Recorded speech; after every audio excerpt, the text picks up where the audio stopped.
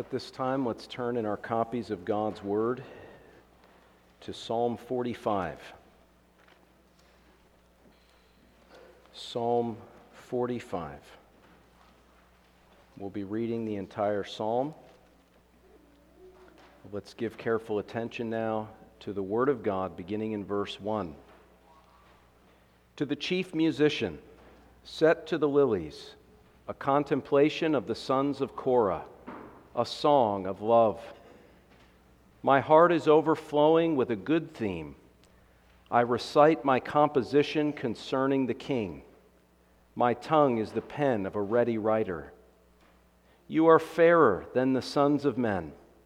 Grace is poured upon your lips. Therefore God has blessed you forever. Gird your sword upon your thigh, O mighty one, with your glory and your majesty. And in your majesty, ride prosperously because of truth, humility, and righteousness. And your right hand shall teach you awesome things. Your arrows are sharp in the heart of the king's enemies. The peoples fall under you. Your throne, O God, is forever and ever. A scepter of righteousness is the scepter of your kingdom. You love righteousness and hate wickedness. Therefore God, your God, has anointed you with the oil of gladness more than your companions. All your garments are scented with myrrh and aloes and cassia, out of the ivory palaces by which they made you glad. King's daughters are among your honorable women. At your right hand stands the queen in gold from Ophir. Listen, O daughter, consider and incline your ear. Forget your own people also and your father's house. So the king will greatly desire your beauty. Because he is your Lord, worship him. And the daughter of Tyre will come with a gift. The rich among the people will seek your favor. The royal daughter is all glorious within the palace. Her clothing is woven with gold. She shall be brought to the king in robes of many colors. The virgins, her companions who follow her, shall be brought to you. With gladness and rejoicing they shall be brought. They shall enter the king's palace. Instead of your fathers shall be your sons, whom you shall make princes in all the earth. I will make your name to be remembered in all generations. Therefore the people shall praise you forever and ever. May the Lord bless the reading of His word to us this morning. Amen. Seeking the Lord's help and blessing this morning, let's turn back to Psalm 45.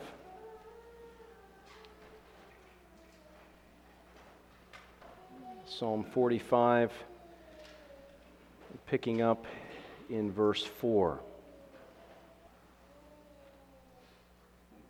And in your majesty ride prosperously because of truth, humility, and righteousness.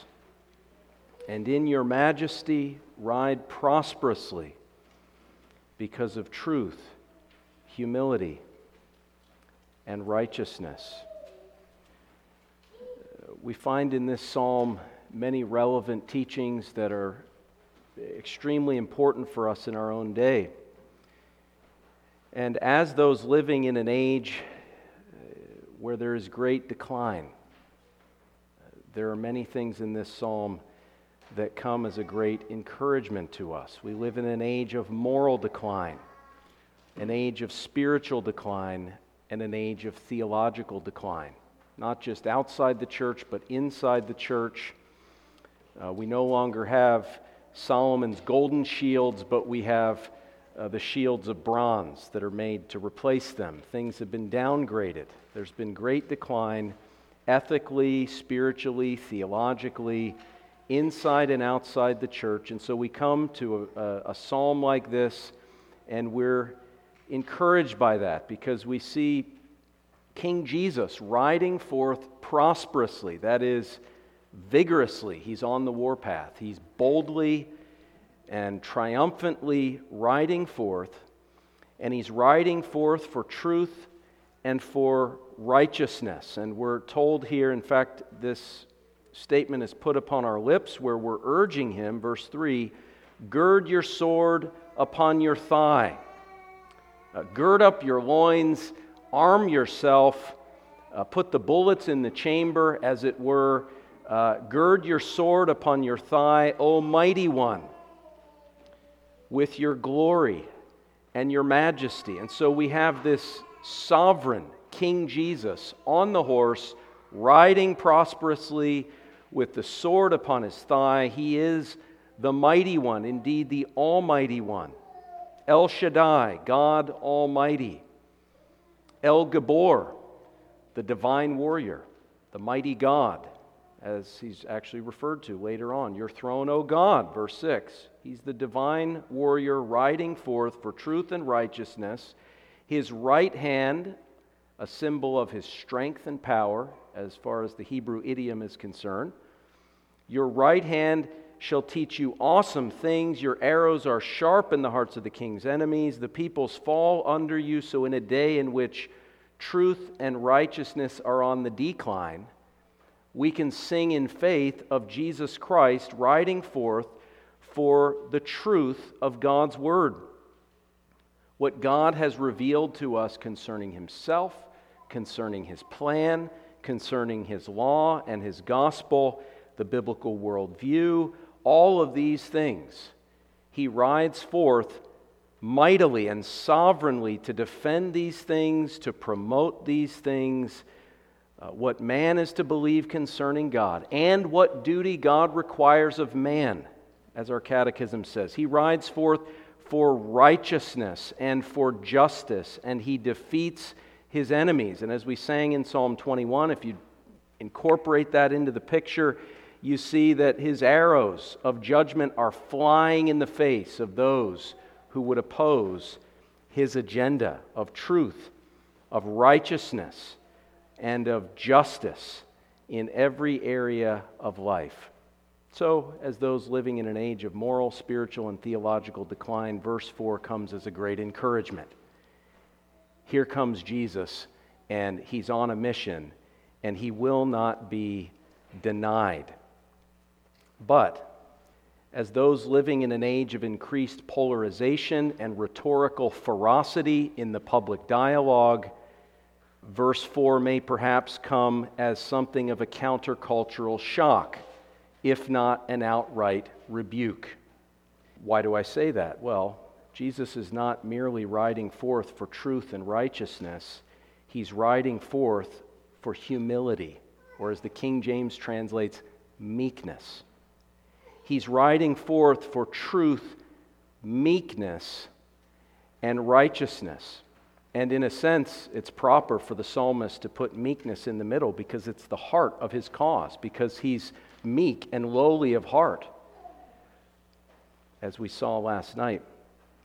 But this comes as something that's countercultural. Now, you say countercultural, what do you mean? Well, what I mean is, in our circles, as Christians, as Reformed Christians, many of us having conservative-leaning views on various cultural issues and social issues, for us, it's actually part of our culture to be countercultural.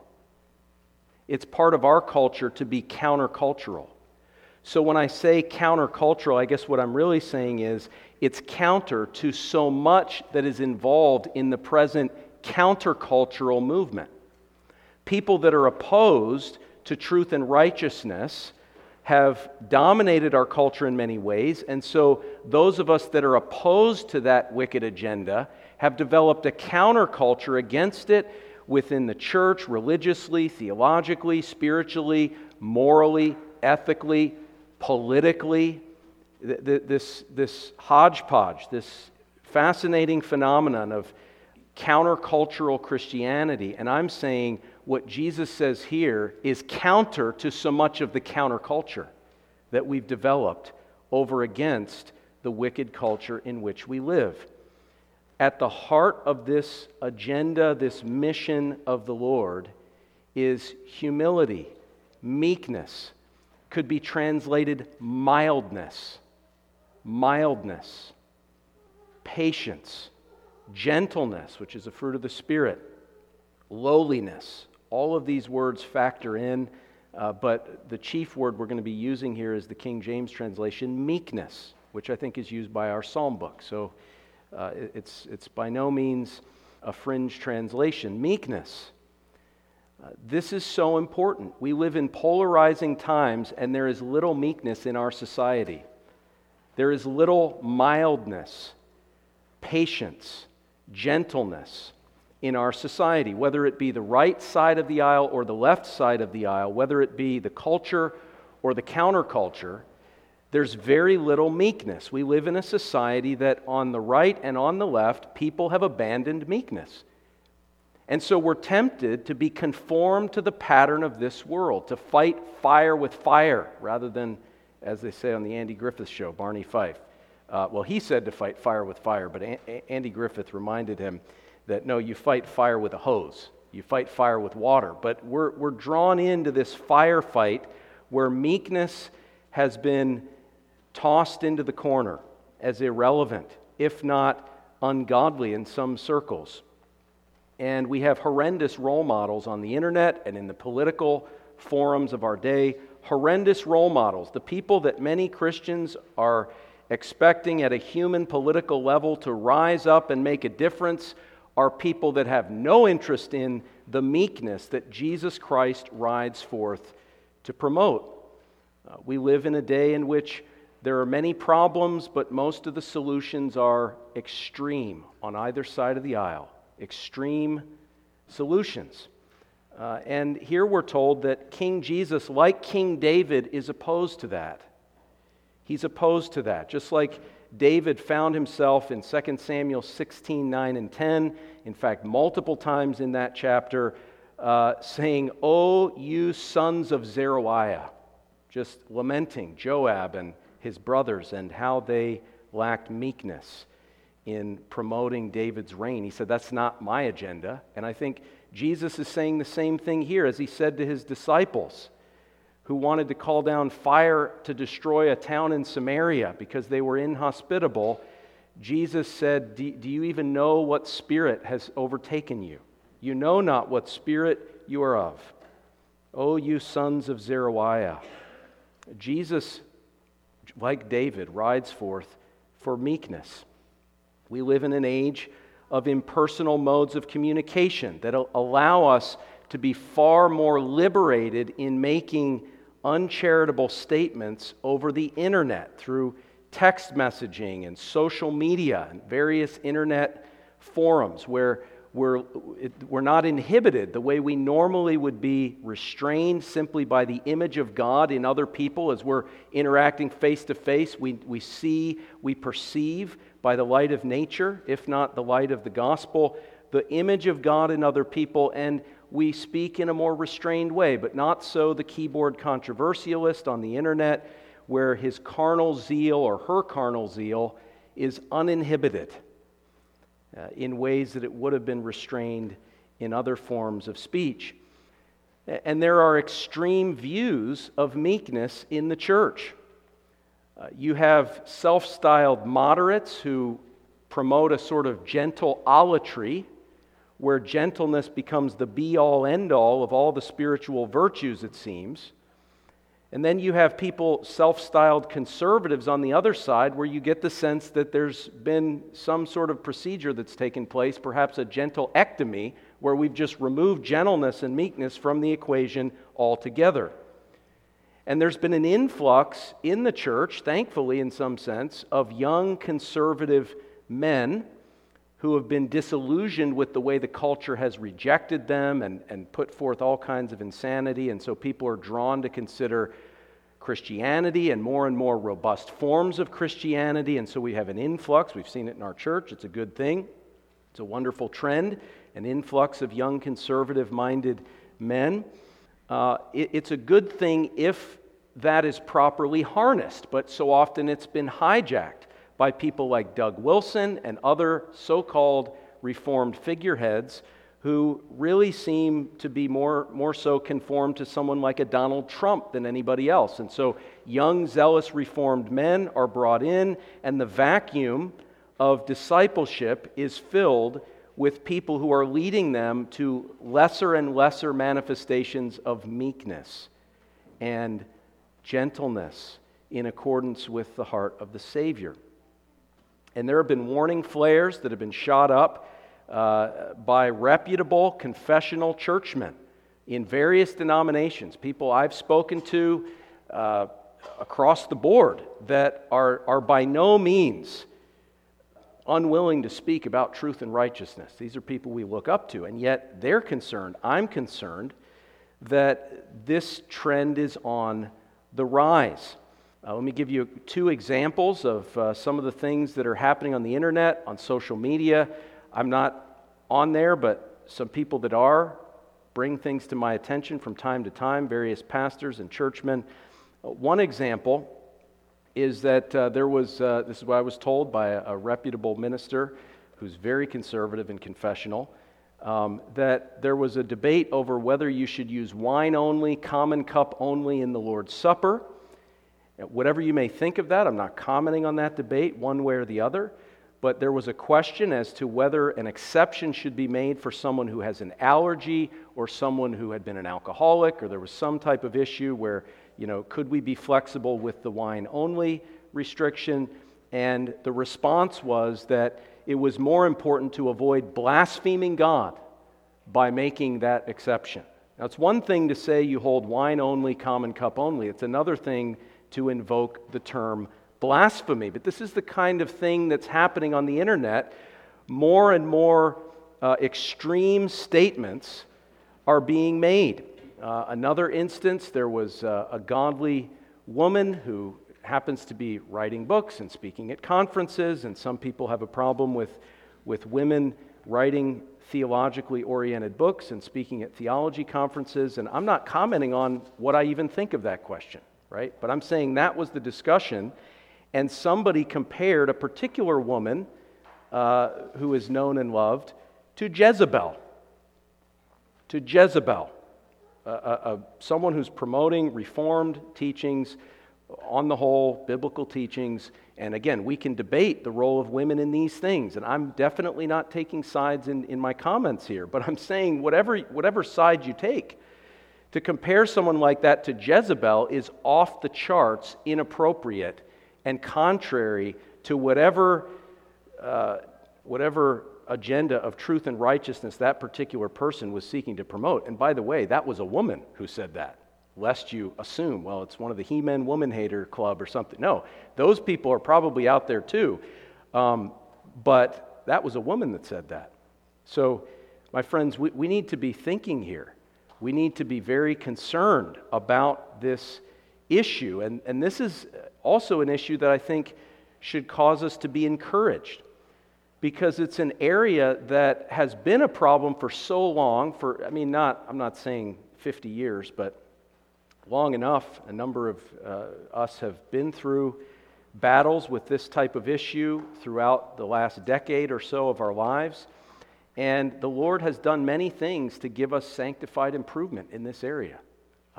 Really, in a sense, the Lord has a sense of humor in having me preach this sermon, because this is an area that I have struggled with, an area that I continue to battle, and this is an area where I've seen members of this congregation improve drastically and mature and grow, teachably heeding feedback and growing in this area.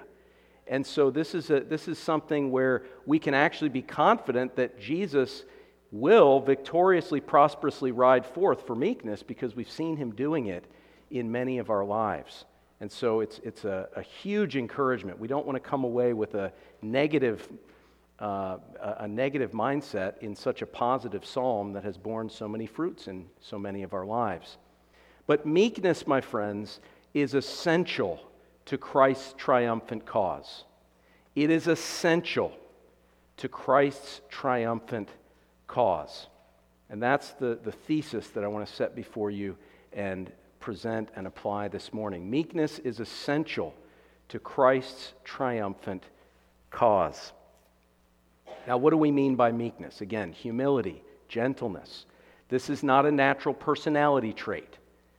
This is not a personality trait where if someone happens to be quiet versus talkative, they're more spiritual, more meek, more like Jesus. Jesus did a lot of talking. This is not a natural personality trait where somebody just happens to be more mild in a way. That's not what we're speaking of here. John the Baptist was meek, right? Elijah was meek. It's a fruit of the Holy Spirit in every child of God to one degree or another. And so we shouldn't, in a sort of shallow way, just associate it with certain personality types or think that certain personality types can't be meek. It may look differently for different people, but there is a common thread of humility, gentleness, mildness, patience, so on and so forth. Webster's defines meekness, at least I went back to a sermon I preached 10 plus years ago. Maybe the definition has changed, but at that point Webster's was saying that meekness is enduring injury with patience, without resentment. In other words, someone has injured or offended you, or you take umbrage with something that somebody has said or done, but there's no resentment, you're patient, you're not brash, harsh, angry or bitter in a sinful way in terms of anger, bitterness. Other definitions common in the Christian church say that meekness is strength under control.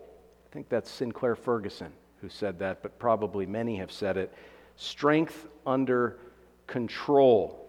This word that's used in the Greek New Testament when it speaks of meekness is a word that refers to training horses for war, training up war horses and taming them. Not taming a horse that's already a war horse so that it's not a war horse, but actually taking an undisciplined horse and taming it and training it for war, as it were, to ride forth prosperously in the army of King Jesus. So we can define meekness, if we bring all this together, as God-given strength to patiently and cheerfully endure offense and injury from others. God-given strength to patiently and cheerfully endure offense or injury from others. And of course, it comes into play when we speak of these controversies in the church. Something might offend me. Somebody's opinion, somebody's blog post on the internet, something somebody said or did. I may take umbrage with that, and this is saying I need to handle that in a patient way that communicates charity, not bitterness. God-given strength to patiently and cheerfully endure offense or injury from others. You think of Jesus on the cross, praying, interceding for those who crucified him. You think of Stephen, who's being in the process of being martyred, stoned, Acts 7 verse 60, and he's crying out, interceding that the Lord would not hold this against his adversaries. He didn't pull any punches when it comes to truth and righteousness, but he sealed his witness with meekness. And they said, even the enemies said, he had the face of an angel. And it amplified his testimony for truth and righteousness rather than detracting from it or somehow weakening it. This God-given strength of meekness is something that arises when we're focused on God, focused on God's sovereignty, God's glory, God's goodness. As Colossians 3:15 tells us, we ought to have peace ruling and reigning in our hearts. So if we're at peace, knowing that God is in sovereign control, knowing that Christ is on the throne, ruling and reigning, that He's working all things for good and advancing His kingdom victoriously, then we don't necessarily need the chip on our shoulder because we're confident. We're not fearful, we're not anxious, we're not perturbed, but we're confident in the sovereignty of God, and we're most concerned for the glory of God. You think of Paul in Philippians, when people are preaching the gospel and they're doing it in envy and strife and seeking to attack him. But instead, he gives thanks to God that the gospel is being preached. That's meekness. You go to Philippians chapter 4, verse 5. He says to the Philippians, let your gentleness, otherwise translated graciousness, forbearance. King James says moderation. Let your moderation, let your gentleness be known to all men. The Lord is at hand.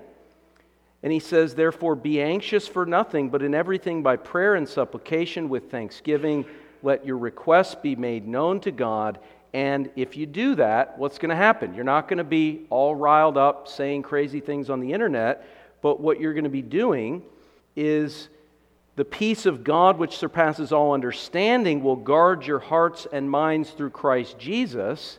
And verse 8, you'll be focusing instead on whatever things are true, noble, just, pure, lovely, and of a good report, even as Paul did in his ministry. And the God of peace will be with you. So when God is big, these circumstances become small, and we're able to put it in perspective and act with this strength and control of meekness. Also, meekness flows out of a concern for others. Again, not vengeance or bitterness, but as Jesus and as Stephen did, caring for the well-being, concern for the well-being even of our persecutors. It also flows from a sober self-assessment. A sober self-assessment, a sober and humble perspective on ourselves in terms of our sin, in terms of our proper place and calling. Romans chapter 12, verse 3, Paul says, through the grace given to me, I say to everyone who is among you not to think of himself more highly than he ought to think, but to think soberly, as God has dealt to each one a measure of faith.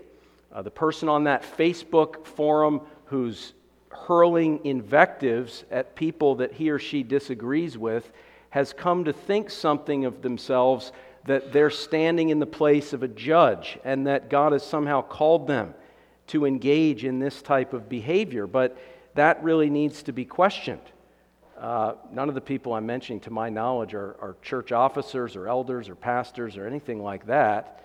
They're not involved in a court case. They're not involved in a disciplinary case. What exactly is the purpose of hurling these judgments at other people in such unmeek ways? What's the purpose? It seems like people have gotten a little bit full of themselves, as I struggle with, as you may struggle with. But we need to recognize that it's a struggle worth fighting. Also, Galatians 6, verse 3, if anyone thinks himself to be something when he is nothing, he deceives himself. But let each one examine his own work, and then he will have rejoicing in himself alone and not in another, for each shall bear his own load. Is it not the case that some of our internet warriors, and again, this can happen outside the internet too, but that we have more important things than to look over the shoulders of others and tell them what we think of what they're doing? Has God called you to say that? Is that your place? Is it your calling? If so, by all means, do what you need to do. But if it's not, be careful with that. James 4:11 and 12 makes the same point. God has given us enough to do. I don't think any of us looks at our current slate of responsibilities and says, boy, I wish God would give me more to do, right? And so we have more than enough to do given our own limited time. We don't need to be engaging in what James says is to basically appoint ourselves a judge of our brethren. Now, maybe he has. As elders, sometimes we have to make judgments. It's not pleasant. We do it for God's glory. We hope that he forgives our mistakes.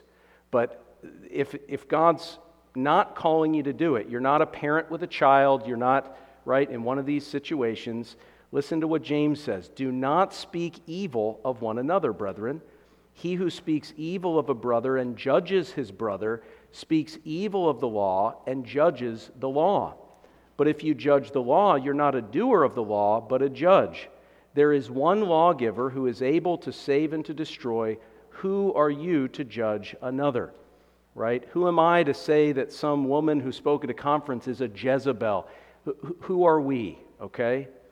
There are times in the life of the church where God calls those whom He's invested with authority to make judgments and to say things and to call out teachers. I've already mentioned Doug Wilson, but we need to be careful. Is this part of the calling that God has given us? We need to be very careful about that. Meekness flows from this humility, as our translation says, that understands my own place and calling. Also, meekness flows from a preference for gentleness and for encouragement. Isaiah 28, verse 21. I made reference to this last evening. Listen to this verse that tells us about the character of God. Isaiah 28:21, "For the Lord will rise up at Mount Perazim, He will be angry as in the valley of Gibeon, that He may do His work, His awesome work." Better translated in the King James, strange. His strange work. "And bring to pass His act, His unusual act." Also in the King James translated, strange. So, strange, unusual.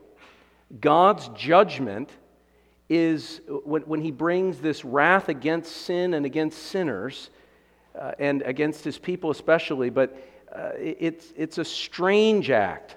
It's an unusual act, such that people are awed by it. This is different, right?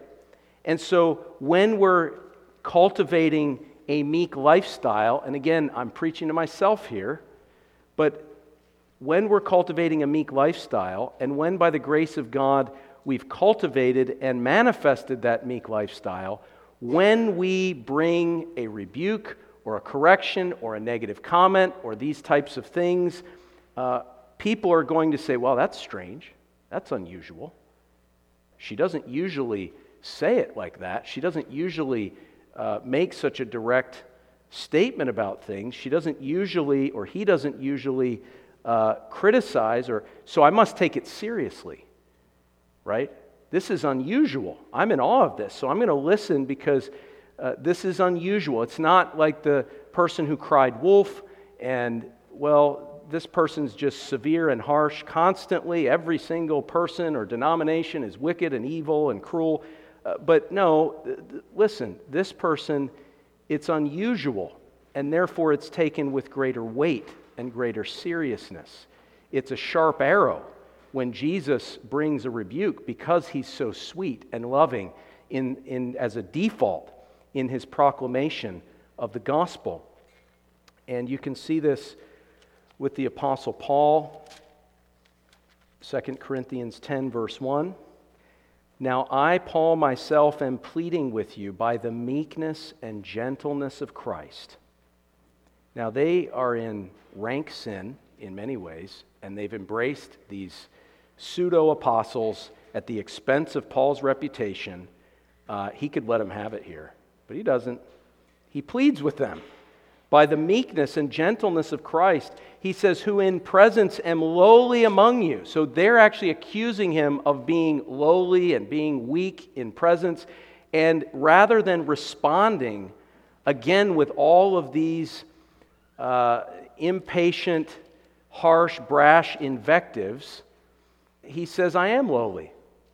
And I implore you by the meekness and gentleness of Christ, who's lowly in heart. Being absent and bold towards you, but in presence I'm weak." He's saying, listen, you want to call me weak? Fine, I'll be weak, and I'll be lowly in heart, and I'll implore you by the gentleness of Christ. But he says, "I beg you that when I am present, I may not be bold with that confidence by which I intend to be bold against some who think of us as if we walked according to the flesh." He then goes on to say that it's his desire through spiritual weaponry to pull down strongholds and cast down arguments against everything that it exalts itself against the knowledge of God. So he's on the warpath for truth and righteousness, but he doesn't bring the sharpness. He holds it back. He doesn't just shoot off an epistle with a bunch of these kinds of things. He's gracious and meek, and he says, if absolutely necessary, I'll speak more sharply. But he's patient, enduring injury and offense with these people, and that's his default. He'll bring the sharpness if he needs to, but he would prefer to deal with this meekness and gentleness of Christ. And so I need to ask myself this question. You need to ask yourself,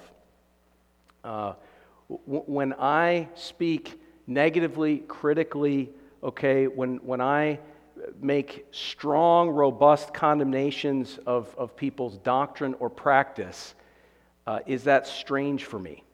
Is that strange? Are people going to look at me, and they're being honest, and say that's unusual for that person? Or are they going to say, you know what, there goes Pastor Keener again. Here we go again. Are they going to say that? Is it unusual, or is there a robust default of encouragement and positivity wherever possible? I'm preaching that to myself. Preach it to yourself, because this is what Jesus is writing forth for. It's essential to his cause. It's essential to his cause. You may look at the list here of things that Jesus is writing forth to promote, and you may say, well, truth and righteousness, that makes sense because these are the two great categories of God's revelation, according to our catechism, what man is to believe concerning God and what duty God requires of man. So humility just seems out of place. But the fact of the matter is that I think we can say that truth and righteousness are inseparable, right? If you reject the truth, that's unrighteous. And if you reject righteousness, you're violating the truth of God's word. So truth and righteousness are inseparable. They're just two sides of the same coin, if you will. And we can say the same for humility in relation to truth and in relation to righteousness. In other words, humility is on par with these things. And if we really look at the message of Scripture, we'll see that it's not at all out of place.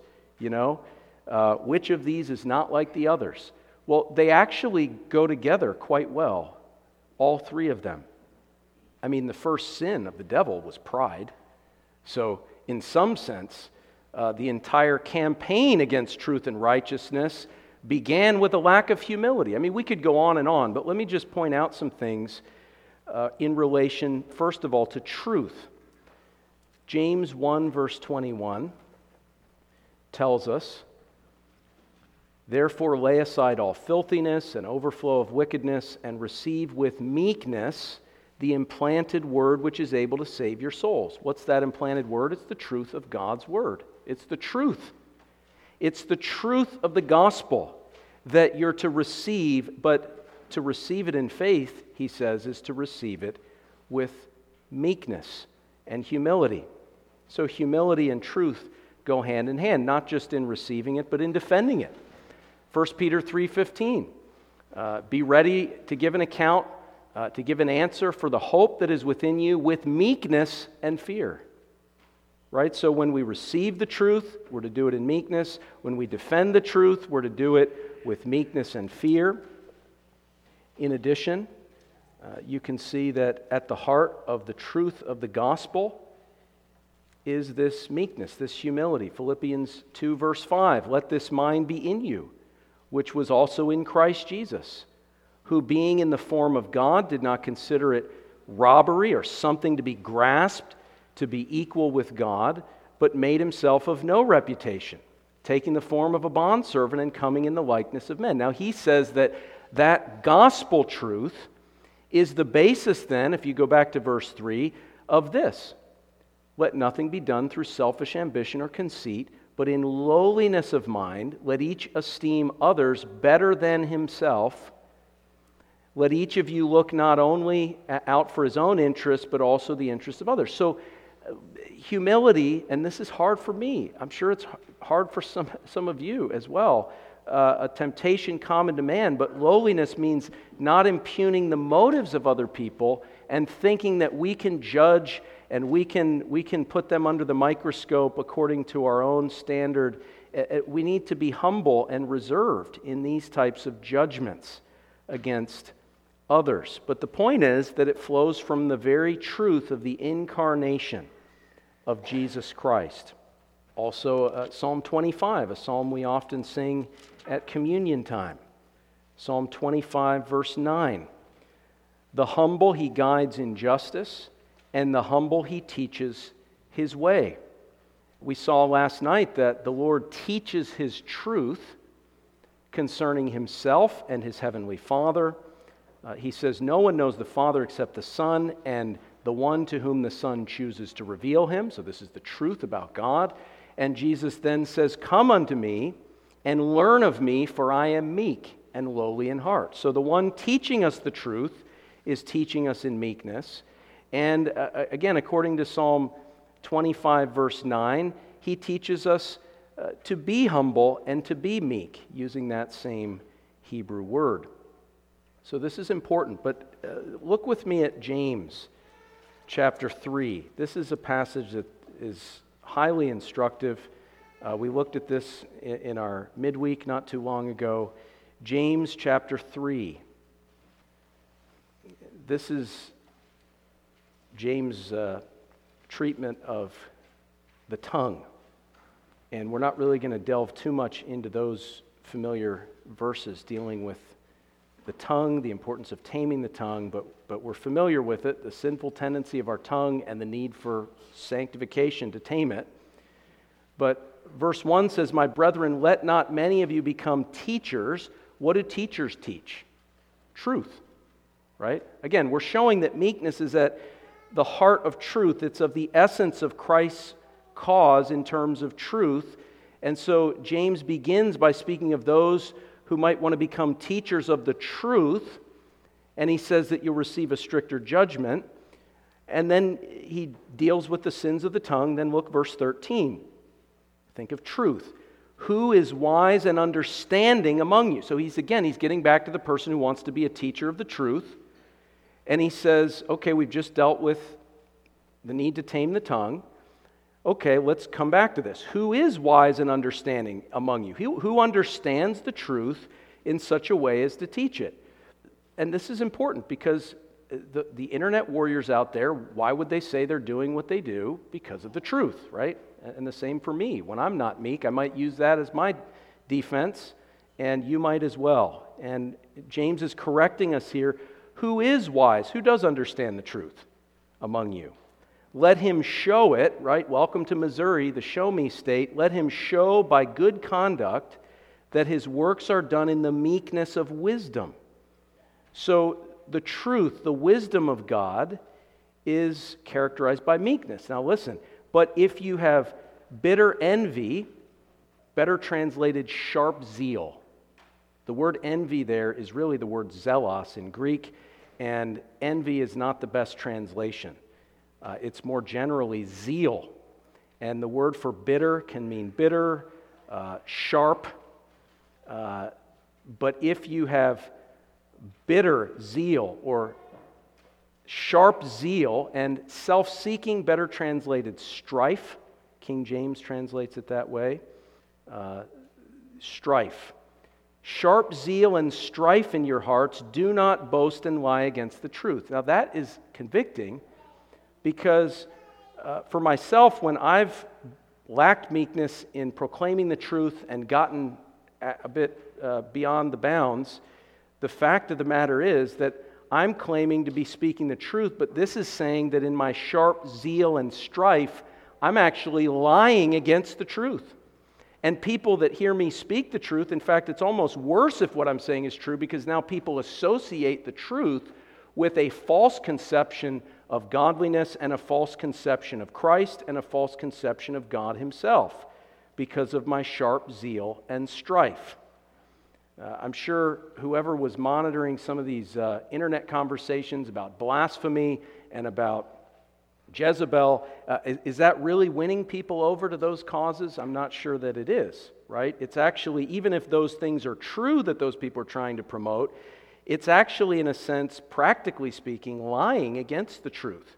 And so we often find ourselves in a position where there's a cause that we support, but somebody's out there promoting it in an embarrassing and shameful way that hurts the cause, and now the truth is in jeopardy because, in a sense, with friends like that for the truth, who needs enemies? Because it actually lies against the truth.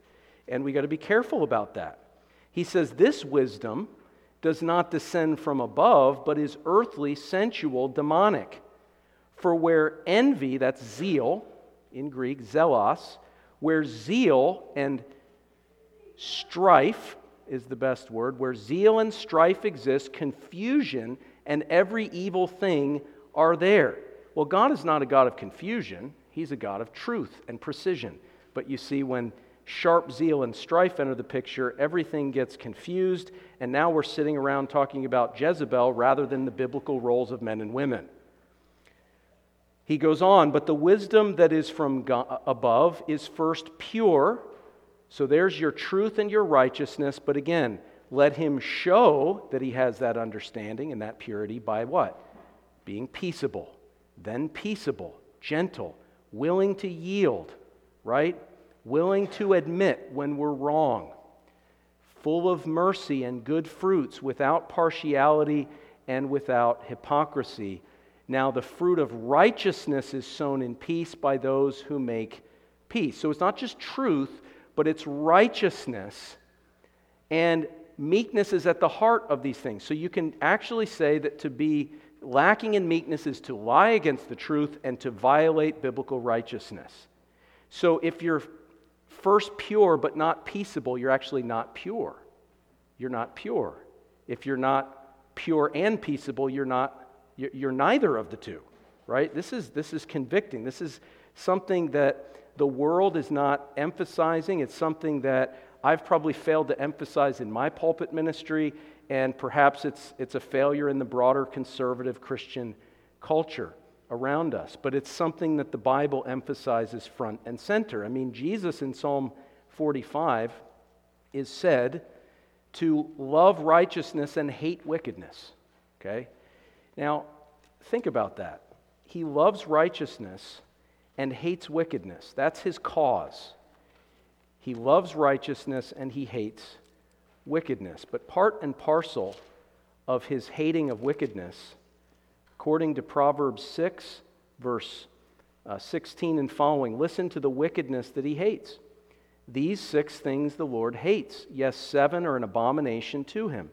A proud look.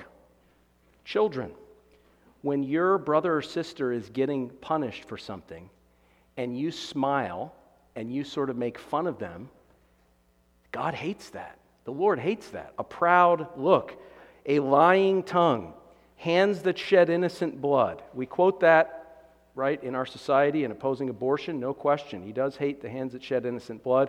A heart that devises wicked plans, feet that are swift in running to evil, right? Those people at the abortion clinic that just scurry in and they don't want to hear the truth to kill their baby. Listen, God hates that. A false witness who speaks lies, and one who sows discord among brethren. If we're sowing discord, we're not sowing the seeds of righteousness by those who make peace, right? That's what James is saying. Righteousness involves promoting peace. Christ hates unrighteousness. He hates that which sows discord among the brethren. We need to take these things in. And meekness is essential to Christ's triumphant cause. It's the meek that inherit the earth. It's the meek that have the saltiness that includes meekness and don't lose their saltiness, but are a preservative in a wicked society. The less meek we are, the less salty we are, and the more we contribute to the decline of our own society. Listen to 1 Timothy 6, 11, and 12. If we're going to ride prosperously, we need to ride prosperously for truth, meekness, and righteousness. 1 Timothy 6, 11, and 12. But you, O man of God, flee these things and pursue righteousness, godliness, faith, love, patience, and gentleness. Fight the good fight of faith. So you're out there fighting, right? Fighting, but you're fighting for gentleness. Think about that. Think about that. I'm not sure I can expound that adequately. We need to think about that. Fighting for patience and gentleness. That's the good fight. Whatever fight I'm fighting or you're fighting that's not that fight is not the good fight. It's not the good fight. We may be fighting, but we're not fighting the good fight if it's not also for patience and gentleness and for righteousness. I'm not throwing that out. We're not getting into the gentle olatry campaign, but also not the gentle ectomy. Patience, gentleness, fight the good fight of faith, lay hold on eternal life to which you were also called. That's what the man of God is to do. That's manliness. Now, consider some additional motives. The example of Christ, meek and lowly of heart, and the patience that he showed toward you and toward me. Psalm 18, verse 35. It says, in the words of David, "Your gentleness made me great." Why is it that you have such a great theology?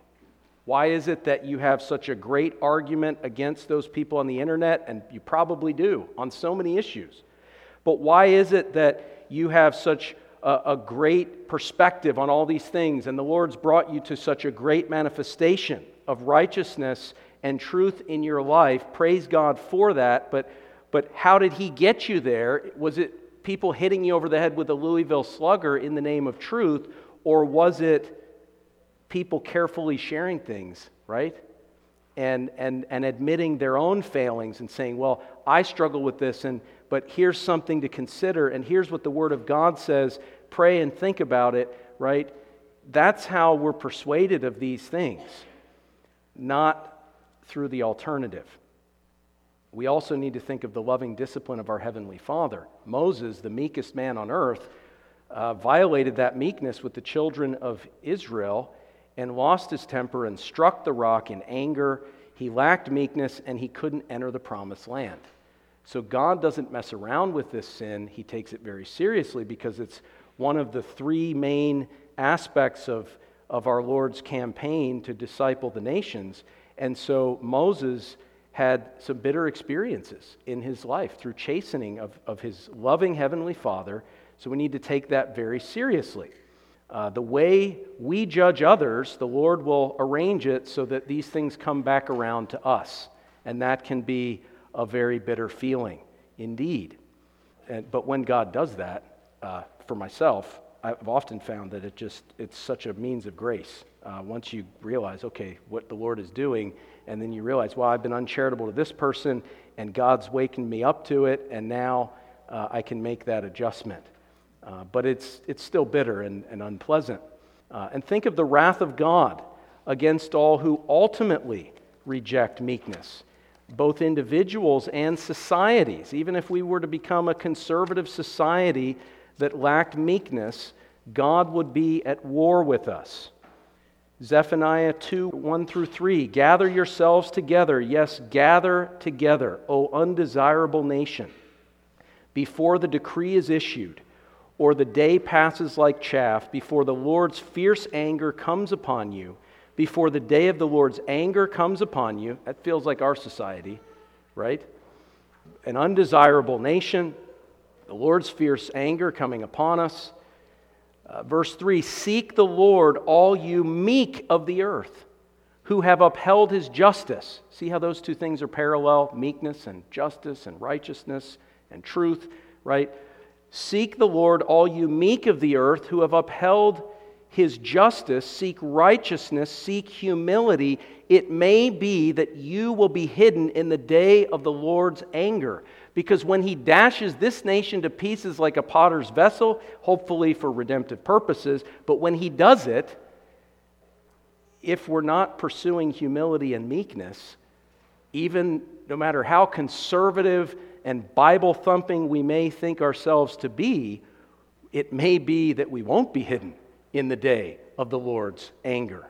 And in fact, I think the text implies that if we join forces with this unmeek, unspiritual, impatient, ungodly, unchristlike manifestation of some of these principles, whether in theology or in ethics or in politics, that we're going to be standing right next to them and be dashed to pieces in some sense and experience something of the misery because we did not seek the Lord as the meek of the earth and seek righteousness and humility, and therefore He doesn't hide us in the day of His anger. This is extremely, therefore, very serious.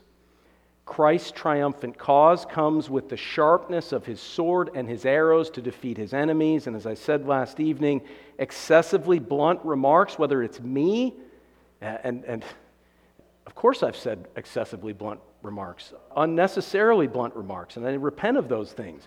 But those things rarely make for sharp arrows, my friends, in the hearts of the king's enemies. Well, these are things for us to contemplate and meditate on, things to repent of. God gives grace to the humble.